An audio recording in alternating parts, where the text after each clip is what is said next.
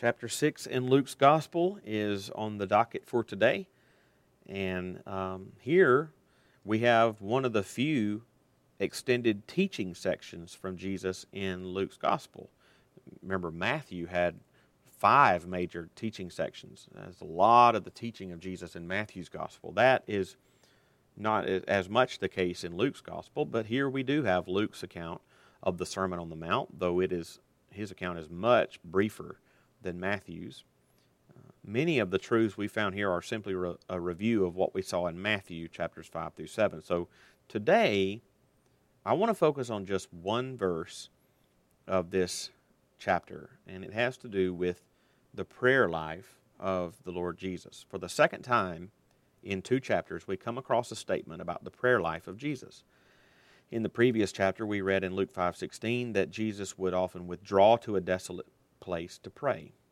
And again, in the present chapter, Luke tells us in verse 12, in these days Jesus went out to the mountain to pray, and all night he continued in prayer to God. What are we to make of this? Several things come to mind. First, if the Son of God himself was regular in prayer, it is most certainly the case that we too should be regular in prayer.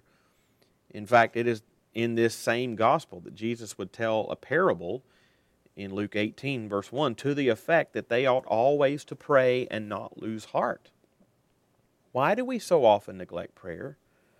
Well, maybe one reason is because we have done just what Luke 18:1 urges against. That is, maybe we've prayed before and lost heart because we didn't see answers to our prayers, or at least see them quickly. That may be the case. I'm afraid, if my own life is indicative of yours as well, that more common reasons are simply that we're far too busy, far too self-sufficient, and far too removed from difficult gospel ministry. We're too busy, and so we don't make time to pray. It's hard, though, to make the case that we're busier than Jesus was. We're all too self-sufficient, and we stick to doing things and being involved in things that are comfortable and doable in our own strength. We get up, go to school or go to work, and come home, watch TV, go to bed, get up, go to school or work, and come home. It's the same routine every single day. We go to work, go to school, go to church, go to whatever. You get the idea. It's pretty ordinary, and there's in that no pressing matters for prayer. Every day looks the same, and we could do it blindfolded. Why bathe it in prayer, or so we think? We're far too removed also in that from gospel ministry that is difficult. Jesus was no doubt constantly getting his hands dirty in difficult kinds of ministry. If we did the kind of hard ministry Jesus did, I think we would probably pray more. Second, Jesus saw the importance of looking for opportunities to pray alone in isolated places. In both statements regarding Jesus' prayer life, both say he got alone to do it. In the first one, in 5:16, it says he would withdraw to desolate places. Here in chapter 6, in verse 12, it says he went out to the mountain to pray. He saw the value of finding places where distractions are at a minimum.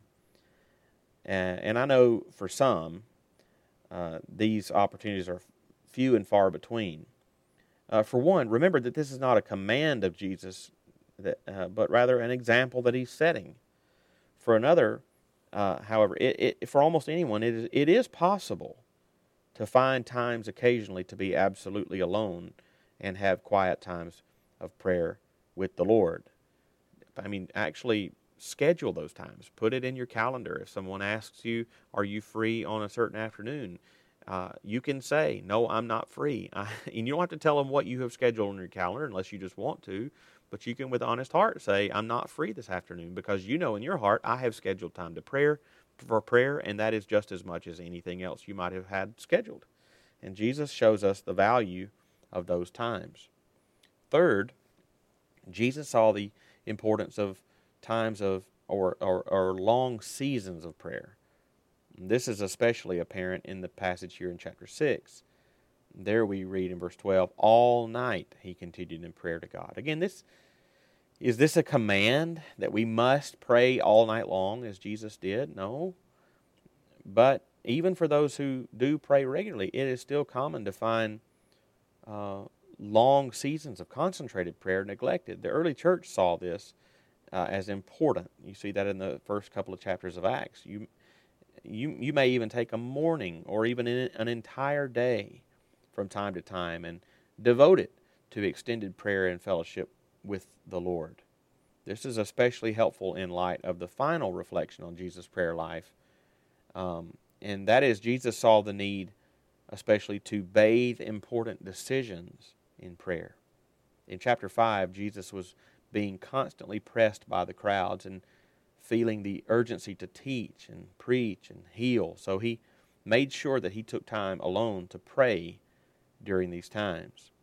But here in chapter 6, we specifically see that Jesus' extended time in prayer occurred the night before he chose, out of all those who were following him at the time, the 12 who would be his closest disciples and who would receive his most devoted teaching and training. See verse 13.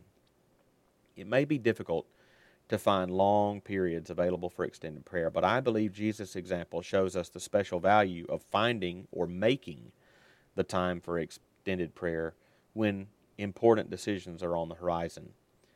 Seek the Lord's wisdom in these matters and seek it thoroughly in concentrated prayer. If there is any matter in which we could always grow and mature in, it is the matter of prayer in every way. Private prayer, praying alone, and corporate prayer, that is, praying with other Christians in the church, are much neglected disciplines among us.